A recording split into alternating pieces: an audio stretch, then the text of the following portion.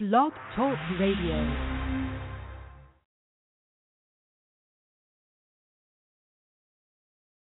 Hey, this is Anthony C. Ferrante, director of Sharknado. This is Seth Shostak, senior astronomer at the SETI Institute. This is Frank Joseph. I'm the author of an essay in the latest book, Lost Secrets of the Gods. Hi, this is Nick Redfern, the author of Close Encounters of the Fatal Kind. Hi, this is Jesse Prupas, the producer of JFK, The Smoking Gun. Hello, this is Marty Langford. I'm the director of Doomed, the untold story of Roger Corman's The Fantastic Four. Hi, this is Kevin Randall, author of Alien Mysteries, Conspiracies, and Cover-Up.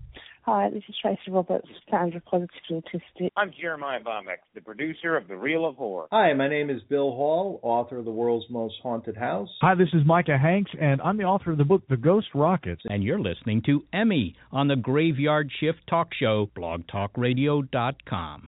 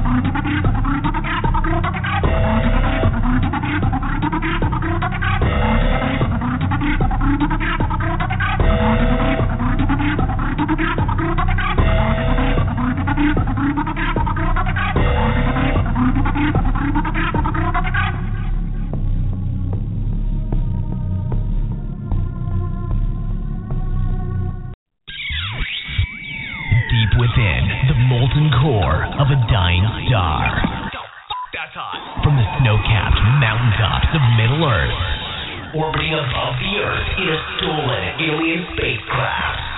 The Graveyard Shift online radio talk show. Now, strap on your seatbelts, get ready to kneel, true believers, because here's your host, Emmy. Hello out there in Radio Land. Good evening. This is Emmy.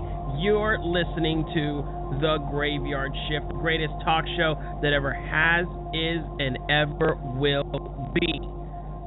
Ladies and gentlemen, thank you so much for tuning in. By the way, those three pieces of music that you just heard, one of them you probably recognize, maybe the other one. The first one was called Desert Cruiser by the Truck Fighters. Do not ask me why they call themselves that. I've been asking them that for a million years. They've never told me. And the other one is called, well, that one I'm sure you've heard of, Dead Moon Night by Dead Moon. One of my personal favorites. And speaking of personal favorites, the last one you heard just before, the welcome little interlude, is Tans Lunsen. Oh, wait, I said it wrong. Oh, my God, I suck. Tanzulensent. Tanzulensent. And this is not the fault of the people who write the music. This is my fault for not knowing how to pronounce it. Tanzulensent. There we go. And that was written by Holden and Ricky Mosher. Holden D. Oh, boy. I'm going to mess up his name. I just know it. Hold on one second. I want to say his name correctly. Holden DiCaprio and Ricky Mosher. And they are from East Coast Raid. So if you really want to know what's up, you go and you look up East Coast Raid. I think they're on SoundCloud, if I'm not mistaken. I'm sure they'll correct me if I'm wrong. But you'll be hearing music from them throughout the show tonight. And, I mean, you've heard them before. And, of course, what kind of a host would I be if I didn't mention our official show composer and musician, Dan Edenfield of Throne of Anguish fame? You'll hear music from him all the time. I play it throughout the show. So anytime you hear instrumentals that sound like they're coming from some kind of horror movie, probably Dan's, unless I say different. So tonight I have a very special guest for you guys. I did an interview with author Jim Steinmeier, who is the LA Times best-selling author of Who Was Dracula? Bram Stoker's Trail of Blood. And this guy was absolutely fantastic to interview. In this book, he kind of focuses on the actual character of Dracula, all the history behind it, and like who he thinks Dracula might be, or might have been rather. Oh, he's immortal, so maybe might is kind of appropriate. And anyway, it's just an absolutely fascinating read. I was blown away several times in the interview. I'm sure you'll hear it, and I'll be playing that in a little while. We get into, of course, Bram Stoker's history, his life, his marriage. I did not know he was married. I found out he had a child. Did not know that either. I also was very ashamed that I did not know that Bram Stoker was actually involved in theater. I should have known this. For those of you that do know me, you know that I have a degree in theater. I have a bachelor's degree in theater. And I consider myself an expert in theater history. In fact, I've been the head of many panels on theater history. I taught theater history and theater arts for many years in local high schools, and I was actually the guest lecturer at a local university, or actually local college, really. But, tomato, whatever. The point is, I should have known this, and I didn't. And it was really interesting when I was interviewing Jim, the connections that he made between Mr. Stoker and this particular actor that you'll hear about called Henry Irving. And, it's funny. It's funny how when you're doing something, when you're immersed in a certain field, in a certain genre, that you find connections to that same genre that you yourself are in. And in this particular sense, Jim found a connection between Bram Stoker, between Henry Irving, and between his particular career field. And you'll get to that. You'll hear what I'm talking about during the interview. So before we get into that, I do have a few little interesting stories to tell you guys, of course, So, and I know you'll really enjoy this. Well, let me see. Where can I begin here? It's the new year, and what are you going to do? What are you going to do when you hear stories like this, right? You're just going to have to tell them. So here we go. Apparently, this bandit performed a miracle escape, and they're calling him the Jesus Bandit. I mean, I don't know. Maybe he walked on water to get away from them. I have no idea. Oh, I get it. It's in Hawaii. Well, of course they call him the Jesus Bandit. Hawaii's surrounded by water. He probably turned the ocean to wine or something.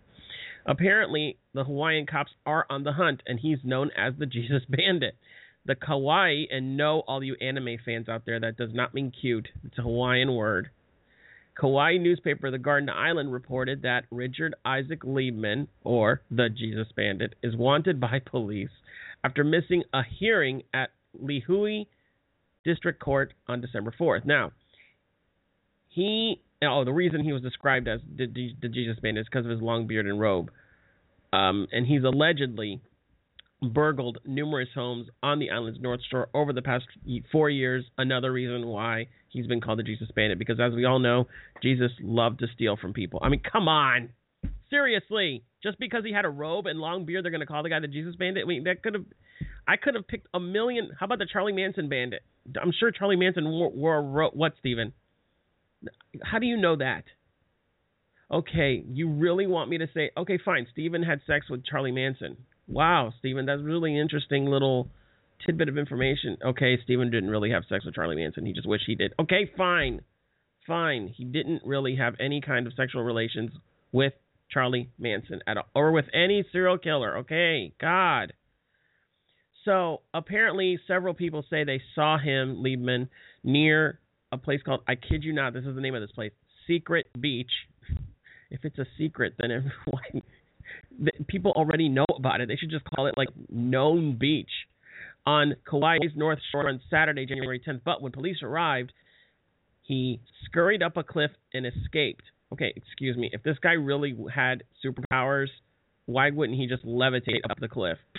I mean, seriously.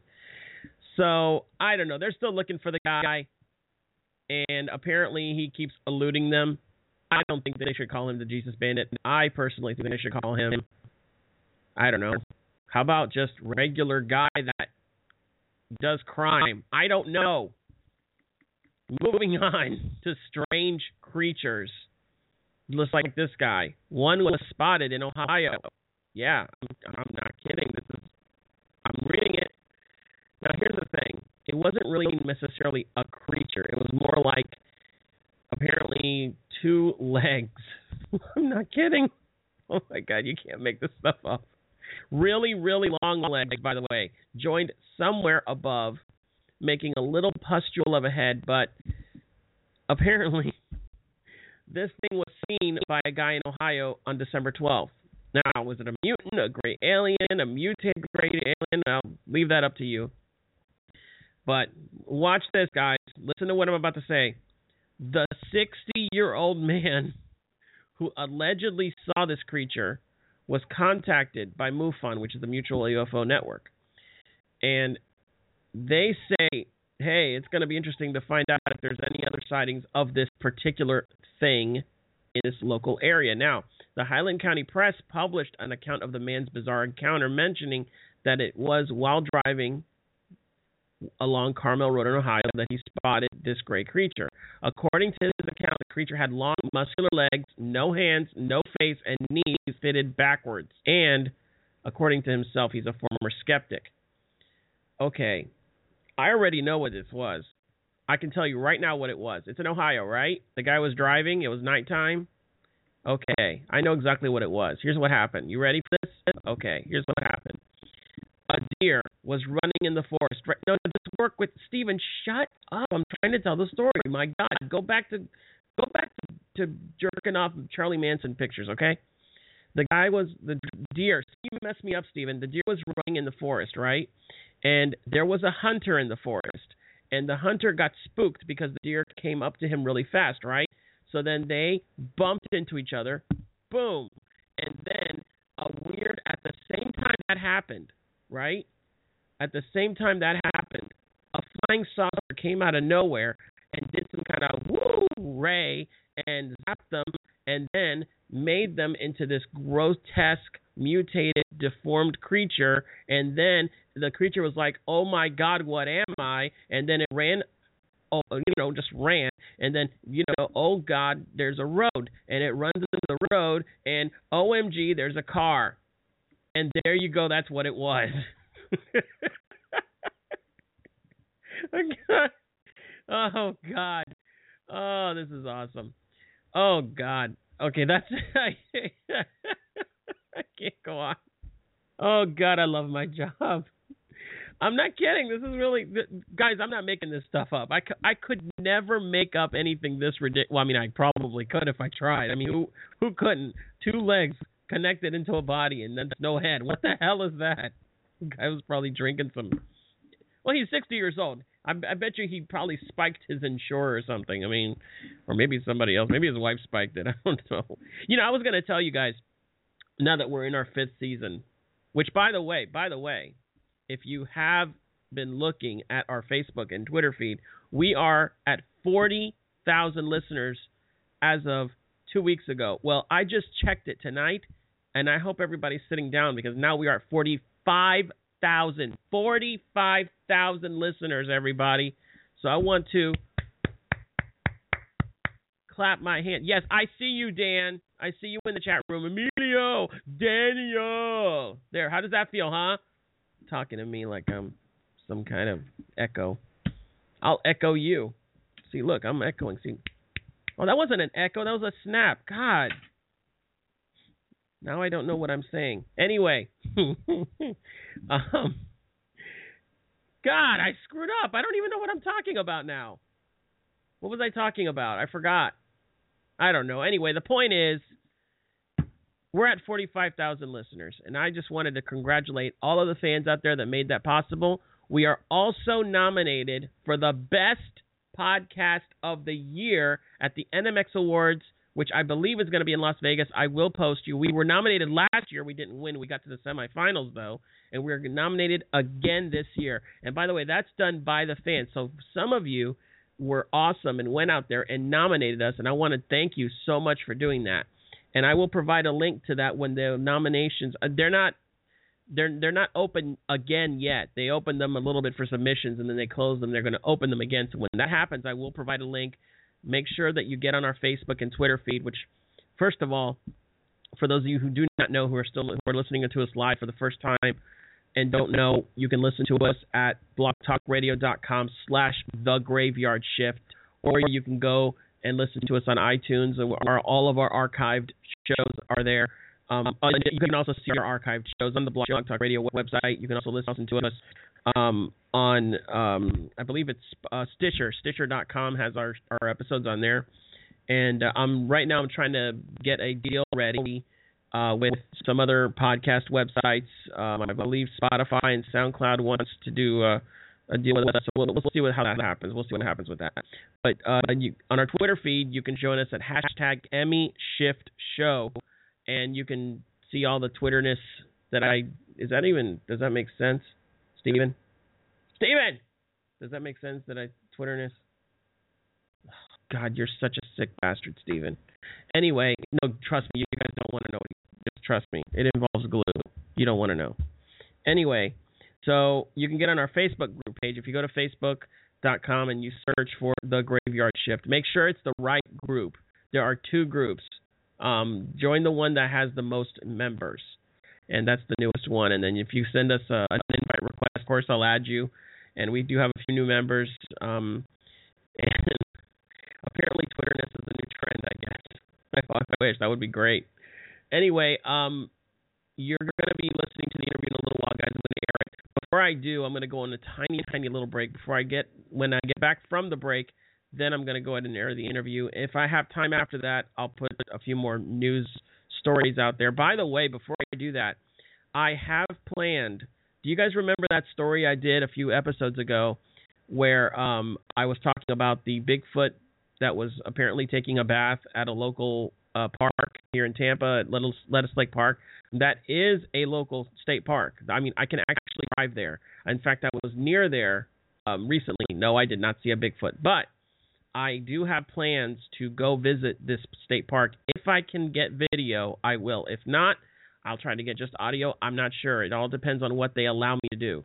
So just stay tuned on our Facebook group page. If not, stay tuned on our Twitter feed, hashtag Emmy Shift Show, and we'll update you guys on that.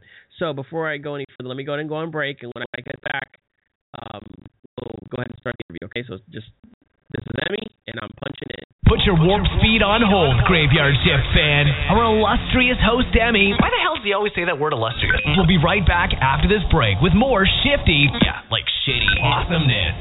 I can't believe this guy. Who the hell does he think he is?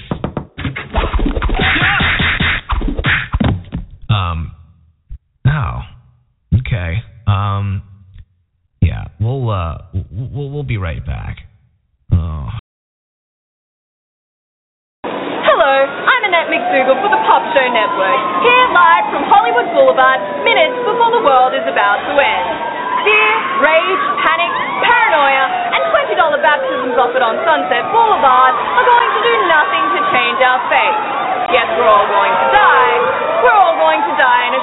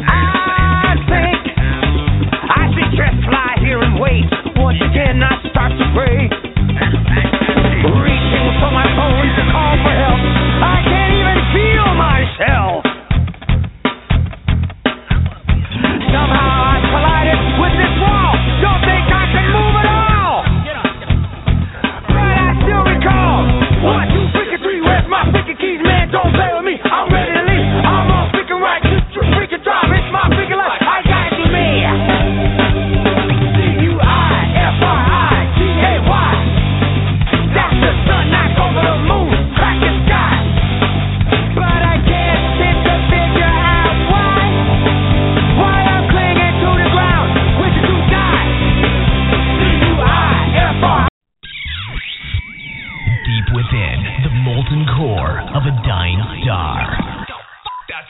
From the snow-capped mountaintops of Middle Earth, orbiting above the Earth in a stolen alien spacecraft.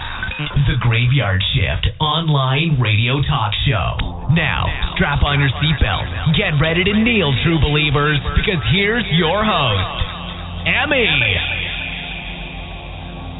Guys, I am so sorry about that.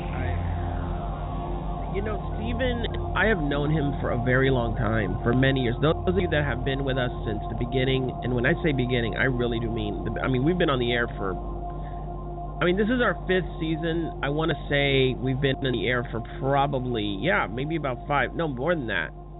I think I started this back in 2003, maybe, like 2003.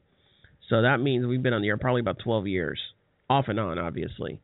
And Steven started with us back in, I want to say, 2005. And, in fact, I am going to play, one of these days, I'm going to play an old episode of the show where you hear Steven in the background. Like, he was our soundboard operator. And then he decided to go ahead and join us here at the station, or the home studio, rather. And, he told me he did not want to be on the air ever again, that it scared him. Because, shut up, Steven. Yes, it did. And anyway, he kind of just helps me out with the technical stuff of the show. Some of you guys out there think he's not real, that I make him up because he sounds kind of like me, whatever. I assure you, it's not me. There really is somebody here named Steven. There's a real flesh and blood person that I just slapped, and that really is him. He just does not like to be on the air, but I guess he felt he had to because I was insulting him and whatever, and he did not want anyone to think. So I'm getting to it. Okay, I'm getting to it. Okay, so Steven doesn't really like Charlie Manson, okay? He loves him. No, okay, I'm kidding. Okay. God. All right, so ladies and gentlemen, look, we're running short here. So I'm going to go ahead and start the interview. This is a great interview. You're going to love it. The book is called Who Was Dracula? And it's called Who Was Dracula? Bram Stoker's Trail of Blood. And it was written by Jim Steinmeyer, author of The Last Greatest Magician in the World. You can get it on Amazon.com. You can get it at any major bookstore. I highly, highly recommend it. Without any further ado, ladies and gentlemen, get ready, get set, take out those wooden stakes, get your garlic around your neck. Ladies and gentlemen, here's my interview with Mr. Jim Steinmeyer. Enjoy. Ladies and gentlemen, I would like to tell you how excited I am to have with me on the air right now a very, very, very cool author, the illustrious Mr. Jim Steinmeyer, who is the author of Who Was Dracula? Bram Stoker's Trail of Blood. How you doing, Jim? Great. It's great to be here, Emmy. It's great to be on your show. Wonderful. We are very excited to see you, sir. Now, I've got to tell you, when I saw this book, and by the way, for those of you who don't know what I'm talking about, most of the time when you hear about this subject matter, you usually hear about it during Halloween. Well, let me tell you a tiny, tiny bit about this particular book. You see, in this book, and can I call you Jim? Is that okay? Absolutely. Yeah. Awesome. So Jim focuses on Bram Stoker's creation of Dracula.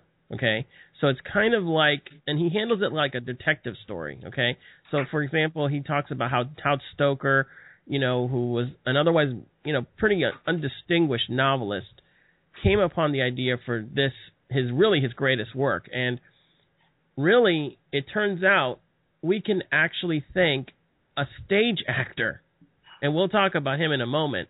And you just go through all that. So before we get into that, let's hear a little bit more about the author. So Jim, why don't you tell us a tiny bit? In fact, I can actually tell you guys a tiny bit about him, and then maybe he can elaborate on that. So, okay. Jim is really one of today's most renowned historians of stage magic. He's the author of books including Charles Fort, The Glorious Deception, Hiding the Elephant, a Los Angeles Times bestseller. By the way, congratulations on that, sir. I know how hard that is. Thanks. You're welcome. He is a leading designer of magic illusion. He's done work for television, Broadway, and many of the best-known names in modern magic, such as Doug Henning, Siegfried and Roy, and David Copperfield.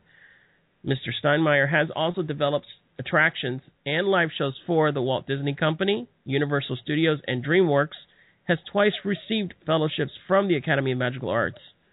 So that's pretty awesome. That's quite a resume, Jim. That's quite a resume. So how did you? You're welcome. And how did you come from being with such a vast background in magic? How did that kind of translate into you writing this story about Dracula?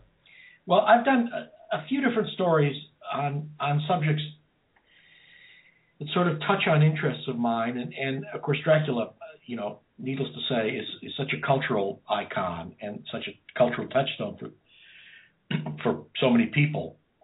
And I think I was a fan of the story for a long time, but then I came to realize in reading about Stoker and researching him that he really was a creature of the theater, and that his background was the theater, and that was his focus, and that Dracula was a story that came out of that world of the 19th century theater, which is an area that always interested me.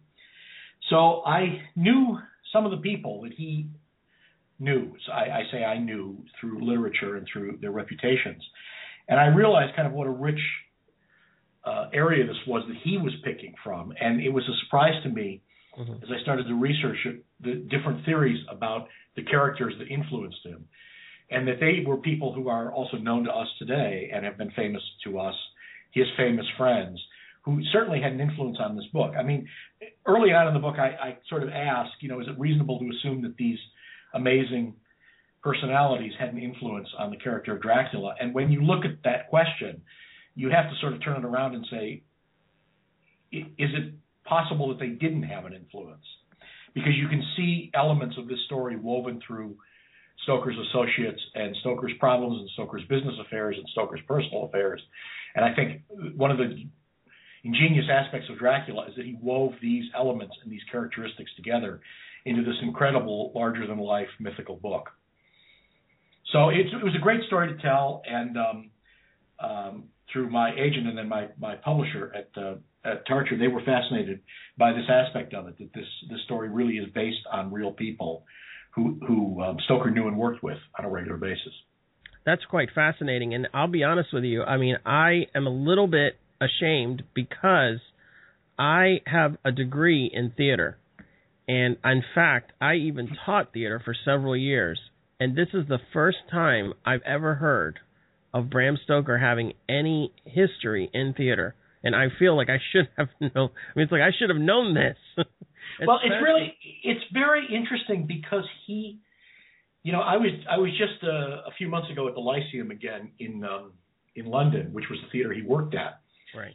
And they now have on the back of the theater, they have this kind of glorious frieze where they have the names Irving, Terry, and Stoker, the three names together of the great actor, his leading lady, and then Bram Stoker.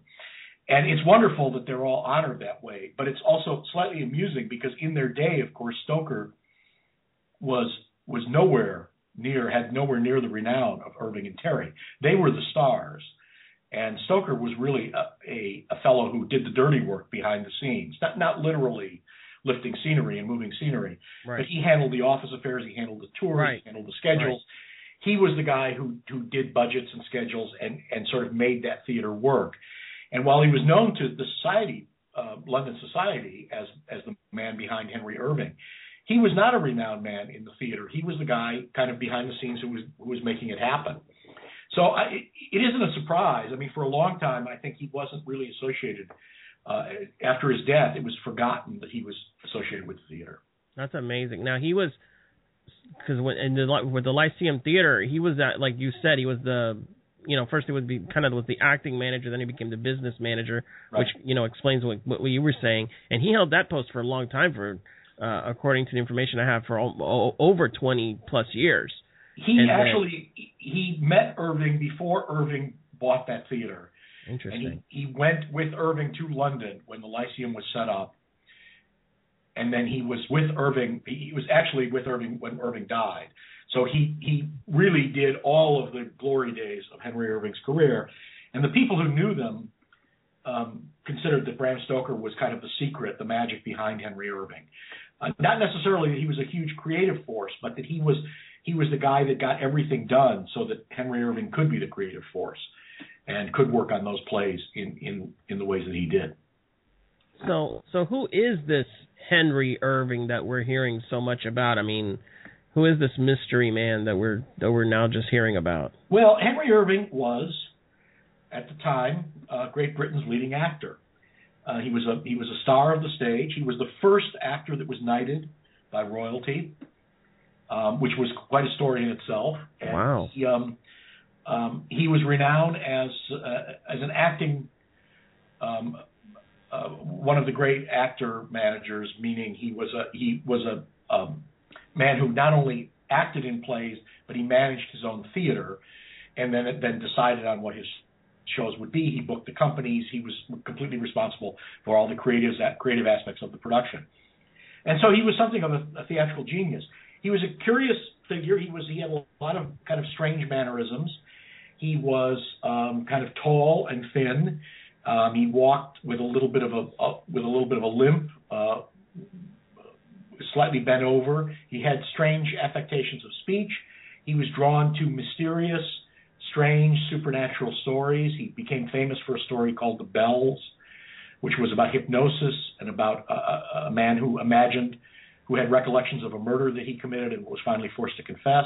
And so this whole nature of him being drawn to supernatural stories and having this kind of quirky personality and playing these bigger-than-life characters on stage naturally ties into Dracula. And there's a strong suspicion that in many ways Bram Stoker wrote the role for Henry Irving. Wrote it with the intention that Henry Irving would turn the novel into a play. And it would have been genius. I was going to say, yeah. That Henry Irving would have been a brilliant Dracula. I can see that, yeah. Now, do you know if Henry Irving ever did Faust? Because at that point in time, that was a very, very popular play. Well, Henry Irving did do Faust, and that was certainly a play that heavily influenced Irving, and also Stoker. Right. Because Stoker worked on it, and there was a tremendous amount, of course, of supernatural connotations in Faust. We certainly see images right from the play that got translated into the later novel of Dracula. Right. When he played in Faust, though, Henry Irving played Mephistopheles. He played the devil, and he really standardized. This was in the 1880s, late 1880s. He standardized our view of the devil, of Mephistopheles, dressed completely in red, with the feather in his cap. That whole image of the kind of jaunty, dangerous devil was taken right from Henry Irving's role in Mephistopheles. Right, the whole Nicholas Scratch character. That's right, yeah, right. Exactly. And so he was incredibly influential. It's interesting to note that Henry Irving, later in his career, when Dracula was written, I think his judgment about his own roles suffered slightly, and I think it's fair to say he made two big mistakes at the end of his career. The first was dismissing Dracula. He didn't take it seriously. He didn't treat the book seriously, and he certainly didn't listen to any appeals that Stoker made for him to turn it into a play. So unfortunately, Dracula sat on Henry Irving's desk and was not made into a play, and Henry Irving missed probably the greatest role of his career. Oh, my. And shortly after that, he turned down another role from Arthur Conan Doyle, who thought that the Sherlock Holmes stories would make a very good play. And asked Henry Irving, who, if you look at pictures of him, you say that man looks exactly like Sherlock Holmes. He offered him the role of Sherlock Holmes, and Henry Irving dismissed it and thought it was trivial. And it went to an American actor named William Gillette, and it was virtually the only role that William Gillette ever played after that. That's true. Yeah. Wow, that's unbelievable. That's amazing. So Irving was a genius, but he made at least two big mistakes. Well, who doesn't, right? But man, I mean, I don't know who said it, but someone once said, if you're going to fail at least try to fail spectacularly. Well, I think that was kind of true, and that was also true through his career. He had enormous, huge successes on stage, amazing roles, spectacular productions, and then there were some, and Stoker, writing about his boss later, was fairly honest about it. Just didn't work. Big crashing failures on stage that had to be withdrawn. But he was known for all those bigger than life characters, and that's I think why Dracula would have been a perfect role for him. So, I mean, it sounds like it's a pretty big, I don't know if I want to say a slam dunk kind of answer of who was Dracula. Okay, it definitely was, at least Henry Irving, or at least the idea that Henry Irving would have been for Dracula. But, what about this whole popular myth about Vlad the Impaler and all that, the actual historical, and I say that in a very, very, exaggerated tense, mind you, that whole historical right. connection. What about that? Well, it's a complicated story. It's a really interesting story, and it's a really fascinating kind of red herring. But we know now that it was a red herring, and there's not much truth to that. Stoker got the name Dracula from a Romanian count, Vlad Dracul, which was a nickname. Dracul meant of the devil or of the dragon. Right. And of the dragon didn't mean he was a bad man, although he actually was. But that was a kind of honorary degree, meaning of the dragon, that was given to him. And Stoker clearly found the name in books of history about Transylvania and that area, which he was researching. And so the name was a fantastic one. I mean, previously in the notes to the novel, the character was called Wampir, almost like the word vampire with a W, right. which of course wouldn't have really had the same feel to it. No. So Dracula was a brilliant name. And some authors in the 70s, named McNally and Fortescue, wrote a wonderful book called In Search of Dracula, where they realized that this name was based on the name of a real Romanian count, and they researched him, and they called attention to the fact that this man was accused of various tortures, and this was a fascinating connection, and that clearly Stoker knew all about this and had secretly woven all of this into the novel Dracula. And then a few years later, as these authors were researching their next book, they came across a library in Philadelphia, the Rosenbach Library, where I also researched. Mm-hmm. And they were researching the original Count Dracula. And the Rosenbach librarian said, "Oh, you might not be aware, we have the original manuscript and the notes from, actually not the manuscript, but the notes that Stoker used to compose his book." And when they read them, as I did as well, Stoker kept meticulous notes, and they realized that Stoker knew almost nothing about this legendary count. They could see the books that he had read. They could see all of the sources that he had consulted. Mm-hmm. And he really knew nothing more than his name. He took the name Dracula and kind of got lucky by picking the name of someone who was so interesting and so nefarious. But in fact, Stoker didn't base any of this on the count, and we can see this now because, again, he kept meticulous notes of all the books that he read and all of the sources that he used. And there isn't anything in the novel that actually ties to the real count. So unfortunately, these authors then had to write that they had overstated this, and that the actual Bram Stoker novel was based almost nothing at all on this count except for his name. So although that's a great story, unfortunately that's a story that got shot down. And so you mean to say that, and this is really, I mean, I obviously, of course, I already know this, but this is kind of for our listening audience out there that's already, I'm sure, shocked to hear this. So all of these great movies that we're used to, the Bela Lugosi movie, the movie with Gary Oldman, the movie with Christopher Lee, all of these movies of Dracula were not actually that true to the actual book that Bram Stoker wrote. Is that correct to say that? Well, it's 2 points. I mean, first Stoker used the influence of the real Romanian count very little, just the name. But that's an interesting point that you just raised, which is how much our image of Dracula is based on Stoker's fictional count. And that's another surprise, which is that there's very little of Stoker's original Dracula that's worked its way into popular culture. Now, that might be one of the really clever things about this novel. The character of Dracula appears on, I don't know, something like 60-some pages of the novel, of a novel of over 400 pages. There's very little of Dracula in Dracula. And I think that's a surprise to people who read the book today. Yep. The book is written as a series of letters and diary entries. Right, it's like a journal almost. Journal entries, etc.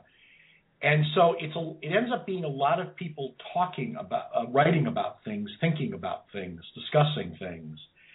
And Dracula, of course, writes none of that. He actually there's a small note from him that's transcribed in the book. But there's nothing, of course, in his words except a few recollections of a couple speeches that he gives.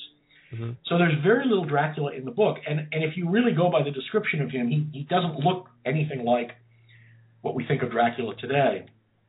He kind of has long white hair, sharp teeth, thinning hair on top, an old man with very pale skin.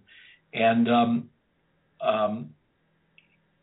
in many ways, it's been pointed out, the person that Stoker knew who matches Dracula closest was the American poet Walt Whitman, who was Stoker admired as a writer and then later met when he came to America.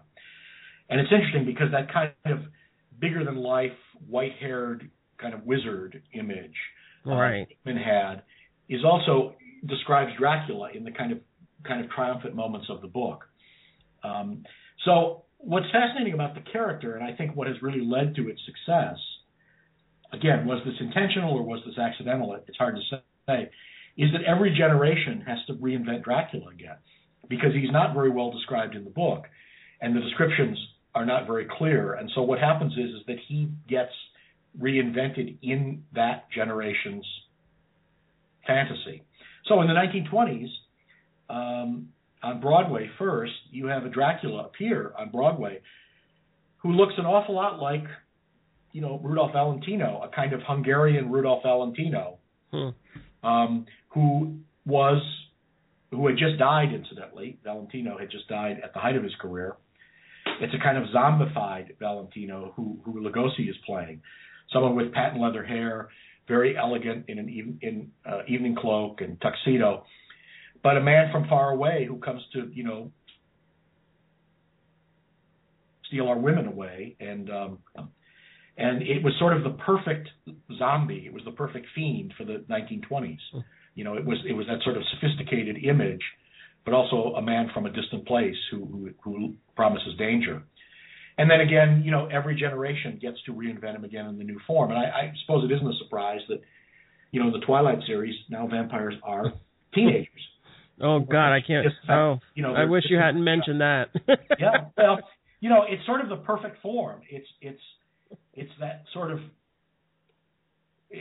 of outsider image trying to fit in, which has always been an element of the Dracula story and has been replayed time and time again. I got to tell you, I'm a bit of I'm a pretty good, big, rather traditionalist when it comes to horror movies and that kind of thing. And when I saw Twilight, oh my God, I almost fainted. and I will say this because I know many of our listeners are fans. I strain to say that word of that series, and I know that there are qualities of the books that are okay to read, and the part about him being, like you said, an outsider and kind of mysterious but also beautiful in the same, that in itself is very similar to the original, like you just said, the original idea of Dracula. So that even though it's painful for those of people that actually really abhor that series, they, I think, need to kind of we need to kind of calm down and realize, hey, guess what? Then we probably would not have been very happy with the way that Dracula was really portrayed in the actual original book, because he really was not this decrepit corpse-like figure. He was actually a very beautiful man. He was a very handsome man. And we're talking about his triumphant days now. But he was an aristocrat. He was a Romanian aristocrat. Right. There was something definitely creepy about him, and Jonathan Archer remarks on that when he meets him. But there are elements of him that definitely are taken from. Well, it's interesting that in many ways there's a tradition in literature of the Byronic hero, and the Byronic hero is a construction. It's a hero. It's a person who's out of time and out of place. Right. I'm familiar with this. Yeah. Yeah, who's not quite a hero, who's almost a villain, but there's a kind of tragedy to it because that person would have fit in somewhere else. And in many ways, Dracula is the kind of perfect Byronic hero. You can see that he is. What's strange about the novel is that he's doing just fine in Transylvania. Somehow he's able to presumably murder people quite regularly, and it doesn't stir people up in Transylvania. Right. Whatever his system is, he's got it down in Transylvania. But he actually has a short little speech where he says he longs to be in a modern city. He longs to be in a metropolis. He wants to be in the middle of life. And it's only because he aspires to come to London, it's only because he aspires to be a modern person that he has to be chased back to his original lair, that the world can't deal with him. And so in many ways, there's a kind of tragic aspect of this character. And I think that's always been what makes him interesting. And, I completely understand your attitude about Twilight, but I would say that Bram Stoker, is completely responsible for, and not taking anything away from the author, but Bram Stoker is really responsible for establishing these rules of a vampire. That all comes from Dracula, and about kind of establishing the form and how these stories are told. Right. And one of the things to his credit is that he's written a story that can be rewoven and retold and rejiggered in various forms to always find a new audience and always be given twists and turns so that it's durable. But it's still the same character. Yes. That's the beauty certainly, of it. The character is strong enough that you can move it around and you can change it and it all still works. Yeah, and that's what I agree. I agree with that. I mean, regardless of how people think of the new variations of it, of the theme rather, it's still, it's really, he is the immortal one. He is the undead. And you were talking about the Byronic hero, and like nowadays we would refer to it as the anti-hero, really. And well, like Batman, for example, Batman is definitely a Dracula type. I mean, come on, how obvious can that be? Right. And we want to go back in time even further. One of the first, if not the first Byronic hero of all, Oedipus Rex himself. Who was absolutely. No, absolutely. Yeah, someone who was royalty and was brought down. All of those things. I think that what's fascinating about Dracula is that sort of grandeur and that sense that he has to be put in his place. There's something tragic about him that the world cannot deal with, and because he's in the wrong place, because he's in the wrong time, he has to be put in his place. Right. And that's the beauty of it. That's really the immortality of it, is the way that it can just be stretched and made into so many different forms. Now, let's fast forward a tiny bit, I think, to the because there was a period in time where the original manuscript of Dracula was lost. Yes. And in fact, they didn't even think that it would ever be found, but apparently it was. In the early 1980s, it was discovered in a barn in a northwestern Pennsylvania, of all places. And now they said on the title page there was something written called The Undead, and they said the author's name was Bram Stoker. Now, do you know anything about this? Do you know if this is true? Was this really the real manuscript, or do you know anything about that? Well, I can't. Let's see. I can't do this off the top of my head, but I think what you're saying is all completely right. I don't remember the notion of the undead, although I do know I think that's right. He played with several titles, not very interesting ones, to be honest with you, and so there were different titles ascribed to this book as it was in the manuscript form. The manuscript, the typescript of Dracula surfaced, you're right around that time, and I think that's right. I think it surfaced in this country. It was in a private library. It was not treated with a great deal of respect. It was kind of one of these things that was in a box with someone's papers. My gosh. And you have to understand that the reason that seems so strange to us today is that Dracula was not really a very highly regarded book. At the time it came out, it was certainly Stoker's most successful book, his best reviewed book. But at the time Stoker died, I don't think he had any reason to believe that it would be an extraordinary piece of literature or an inspiring piece of literature. It was merely his most successful book. And at the time his papers were sold, which was his death, there wasn't any special value ascribed to Dracula. I'll give you an example. I talked about Henry Irving's mistakes and the roles he didn't play. The London Times, at the time of Bram Stoker's death, they have a great quote in the obituary about Stoker, where they say clearly, he wrote several books, but he will clearly be remembered for his biography of Henry Irving. Interesting. Needless to say, that's not what we remember him for. No, I was going to say, I don't think so. You would be hard-pressed to find a copy of that biography of Henry Irving because it was only published once. It might have been republished now since, but it's not like that book has ever been jumping off the shelves. But the Times of London got it wrong, too, in 1912 when he died. They just didn't understand the staying power of this character. So what I'm saying was, when that manuscript was sold, with Stoker's papers, I don't think it was treated with any special respect. It was merely another manuscript of a novel, and it ended up on a shelf.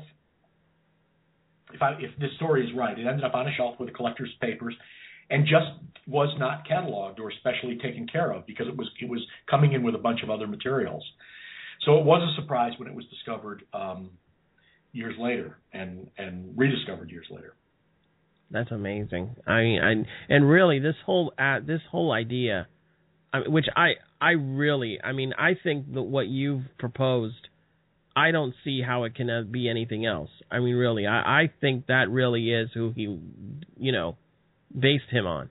Well, I mentioned other characters that were really influential in his life, like Walt Whitman, like Oscar Wilde, and certainly. Because Stoker was a very good friend of Oscar Wilde and was right in the middle of that theater community when Wilde faced his trial and the early accusations. And Wilde was another quote unquote outsider who Stoker knew as a boy and who came from Ireland, like Bram Stoker, and who kind of stormed London society and then became someone who was unclean. Became someone who had to be put in his place by the rest of society because he was a homosexual and he caused a scandal because of it. I did not know that. You can see elements of all these stories being dragged through the Dracula novel, and I think that they really had an influence. And then the one that Stoker admitted to, and Stoker didn't say much about the inspirations of the book. He said very, very little ever in press. But in the introduction to one of the editions, the Icelandic edition of the book, he admitted that he had some kind of slight fiction that pretending that the book was real, that of course it was tied to the recent crimes in the West End, on the East End of London, which would have been the Jack the Ripper crime. I was just going to say, the Jack the Ripper, yeah. And so you can see that whole sort of crime wave, that sort of scandal is also wrapped up in this book, because that was happening right at the time. That would have been happening right several years before he started thinking about this book and composing this book. And all those things were happening right around the same time. So certainly Jack the Ripper formed an influence. And there's a very interesting story, and I think a rather chilling story, that Stoker might have had dinner with the leading suspect in the Jack the Ripper case. Get out of here. Now, there's so much, crazy Jack the Ripper stuff that's been said and speculated about. What? But I do think what's interesting about this is that Stoker, there's a very good chance that Stoker knew that he had met this person. No way. And he knew, no, absolutely, and he knew that he was a suspect. All of that is in the press, all of that. In other words, whether there's any truth to the fact that this man was Jack the Ripper, I think it's impossible to say now. There was a man named Francis Tumblety who was from America and then was arrested and jumped bail and got back on a ship and went back to America. But there's a suspicion. They had mutual friends. They had a number of mutual friends. And there really does seem to be the indication that they might have had dinner at the Lyceum Theater. And I think what is significant about that is, we can speculate from now and forever whether Francis Tumblety was Jack the Ripper or whether any one of other 10 prominent suspects was Jack the Ripper. Right. But the press reported on it. The press definitely reported on the suspicions of him. And I think that Bram Stoker, at the time he was writing Dracula, probably knew that he had known or had connections, strong connections, to one of the leading suspects in this case. And at the time, of course, that Stoker was living, that case was never settled. So he must have asked himself, he must have seriously asked himself, did I know Jack the Ripper? I mean, that's, there was wow. no answer for it at the time. You're blowing my mind here. I mean, that's unreal. That's unbelievable. Wow. It's interesting because if you look at Dracula, if you read the novel Dracula, and I'll just tell you this because it does send a chill down your spine. Dracula is dedicated, it says, to Hamibeg. To Hamibeg. Hamibeg is a slang name for a novelist, a very good friend of Stoker's, named Hall Caine, who was a popular Victorian novelist. And Hall Caine was a good friend early in his life of Francis Tumblety. Oh my God! And we think that the connection between Hall Caine and Bram Stoker is how Francis Tumblety met Bram Stoker. So it's right there on the first page of Dracula, to Hamibeg, wow. And that was the man who would have known both of them. Right. Wow. I'm speechless. This is amazing. And I will say this. I mean, the period of time that we're talking about here, which is really close to the turn of the century, and really most of the 19th century, was a very big time for horror, what would be called horror fiction or romanticized Gothic stories, melodrama, that kind of thing. I mean, my gosh, you had, Frankenstein, or, something about Prometheus. What did they used to call it? Modern Prometheus was the modern Prometheus. Frankenstein. And you had this, and you had a million other books. There were actually good vampire stories before Dracula. Certainly Stoker would have known that vampire stories were successful. There was a series of Penny Dreadfuls. Right. Called Varney the Vampire. And then there was a very good short story by a man named Sheridan Le Fanu, who Stoker probably knew from Dublin. Certainly he was at one time his boss, if that makes sense. Le Fanu was a publisher when Stoker was writing. And Le Fanu wrote a book called Carmilla about a female vampire, which was quite influential and clearly influenced Stoker very strongly. Now that's interesting. So this was... Yeah. Dracula was part of a series of really influential horror books, and I think one of the surprises to us, it was kind of one of the last of them. It was written quite late. It was written in 1897, at the very, very end of the Victorian age. And right. What's interesting about the book, again, to modern readers, is that it feels very old-fashioned, the book. It sort of slightly deceives us today, because it feels more old-fashioned than it was. It was written in 1897, and because it's all letters and diary entries, it feels quite creaky and old-fashioned. But there, right in the book, are amazing things. Like a number of the diary transcriptions are actually done with a phonograph. In other words, it says taken by a phonograph and then transcribed. That's interesting. Jonathan Harker takes Kodak pictures of property to send back to show to Dracula. And that would have just had been invented by then. I mean, or at least exactly. No, and that all that technology was brand new. Mina Harker, when she tries to put all of the notes together to try and solve the crime and try and figure out the mystery of Dracula, she goes and takes all of it and puts it in a typewriter and transcribes and types all of the notes so that they're organized, because Mina Harker had just learned how to type. And so Stoker is very conscious about making this a modern novel. He puts a lot of bits of modern technology in it so that we're aware that Dracula has stumbled into the modern world. Wow. Oh, wow. That's amazing. You know, I mean, I got to tell you, I mean, I thought I knew about a lot about this time period. I thought I knew a lot about this particular character, but in reading your book and hearing what you have to say about it, there's just so much. I mean, we're just scratching the surface, really. And for those of you, I mean, I know we're running out of time, but for those of you who really want to learn more, because we haven't even touched into the whole magician aspect of the story, and really the whole thing about, because I think in the book you go more into the Lyceum Theater and then more into Henry. I mean, you really get into Henry Irving quite a bit, and we didn't even really. I mean, we talked about him, but there's a lot more to him than I think. I think that is a lot very interesting. But for those of you who really want to know even more about this, I really highly recommend that you purchase this book, Who Was Dracula? Bram Stoker's Trail of Blood by Jim Steinmeyer, which you can purchase it Amazon.com or really any major bookstore. You can order it.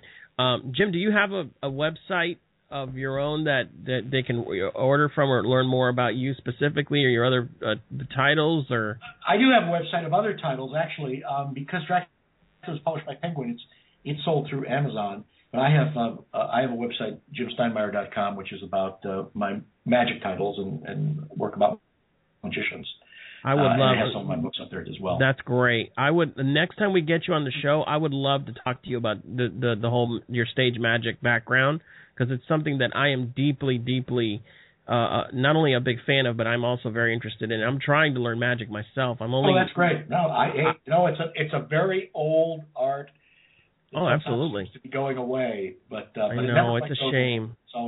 It's always highly regarded by certain audiences, so it's always fun to talk about. It is, and really, if you think about it, it was one of the first big performance arts that there were.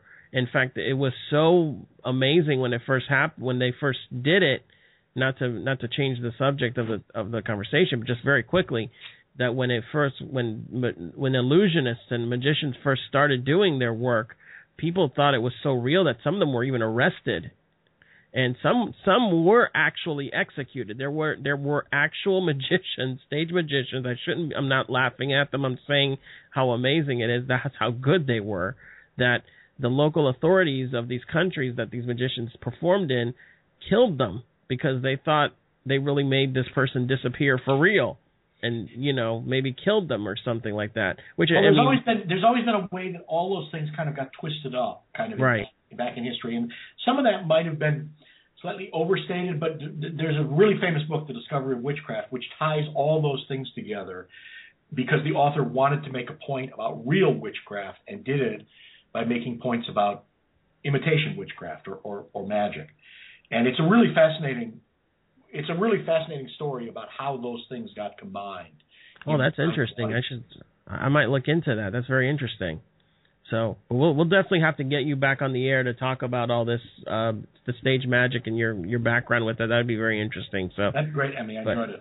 No, absolutely. Well, thank you so much for joining us tonight, Jim. It was an absolute honor and to speak with you, and we look forward to hearing from you again. Thanks. Thank you very much. That was our interview with Jim Steinmeyer, author of Who Was Dracula? Bram Stoker's Trail of Blood. Once again, you can get that at any major bookstore or on Amazon.com. We'll be right back, ladies and gentlemen. We're going to take a short break. When we get back, if I have time, I'll get into a couple articles of note, but just hang in there. You're listening to The Graveyard Shift, blogtalkradio.com/The Graveyard Shift. We'll be right back. Put your warped feet on hold, Graveyard Shift fan. Our illustrious host, Emmy. Why the hell does he always say that word illustrious? We'll be right back after this break with more shifty, like shitty, awesomeness. I can't believe this guy. Who the hell does he think he is?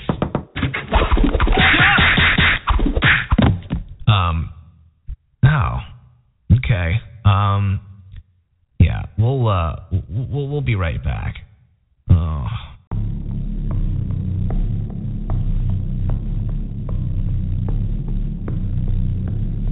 Welcome back, ladies and gentlemen, to The Graveyard Shift, online radio talk show on blogtalkradio.com/The Graveyard Shift. You're listening to Tanzu Lencent, written by Holden Strianez and Ricky Mosher of East Coast Raid. I actually said Holden's last name incorrectly last time, so I apologize for that. So his name is actually Holden Strianez and Ricky Mosher, East Coast Raid. And while we're listening to this awesome piece of music, I'll go ahead and tell you guys a few little tidbits of trivia. As far as the articles, I actually did most of them already. You can go to our Twitter feed. You should be able to hear some of our old articles that I recommended. There's a little bit of some of our fans actually wanted us to talk about Guardians of the Galaxy trivia. So here's for those fans out there that want to hear this. Now, when Dave Bautista, who, as everyone knows, played Dave Drax the Destroyer, when he found out that he got the role hold on one second, guys. Okay. So when Dave Bautista found out that he got the role of Drax the Destroyer, he actually broke down in tears. Overjoyed at getting a Marvel comic book role, he immediately signed up for extra acting classes in order to prepare for the role. Now, I don't know about you guys, but I think that worked, wouldn't you say? Vin Diesel recorded all of his I Am Groot lines, I am Groot, over 1,000 times in several different languages, including Russian, Mandarin, Spanish, Portuguese, German, and French, so that they could use his real voice in the film around the world. And he did this while wearing stilts, so he could get a sense of how high off the ground and how large, well, not off the ground, but how large Groot was. How about that? Ladies and gentlemen, we're actually running out of time. I wish I could say more, but I want to thank everybody for tuning in. Stay tuned, guys. We are still going to air the interview between myself and Tracy Roberts, hopefully next week. So just hang in there and, have our Facebook group page on your favorites, and also have the blogtalkradio.com/The Graveyard Shift on your favorites list. We will be updating it very soon when we are ready to air the interview between myself and Tracy Roberts of Positively Autistic fame. That one promises to be pretty fascinating. For those of you who have been hearing it, in the previous interview, we were talking about her adoption story, which is amazing. If you have not heard it yet, do so. Go to our page on Blog Talk Radio. Look for the episode. It's me interviewing Tracy Roberts, and she talks about the true story of her, her adoptive parents or adoptive family, and how she was looking for her birth family. And it's really an amazing story, a true story. And she's still going through it today. And there's a lot of high points, a lot of low points, but she's an amazing woman. She's very strong-willed. And, we are always praying for her health and safety and her well-being. And, if you can kind of join us in that would be wonderful. So, ladies and gentlemen, this is it for tonight. And I guess we'll see you guys next week here on The Graveyard Shift. And this is Emmy. And I want to thank you guys very much. I'm going to end the show with another good friend of mine. I think I ended it with this last time, if I'm not mistaken. I want to make sure that let me see. I think I already did that one, actually. I think I'm going to end it with my good friend Chupacabra's, the band, their music called Out of Time. So here it is, ladies and gentlemen. This is Emmy from The Graveyard Shift, and I'm punching out. See you in a week.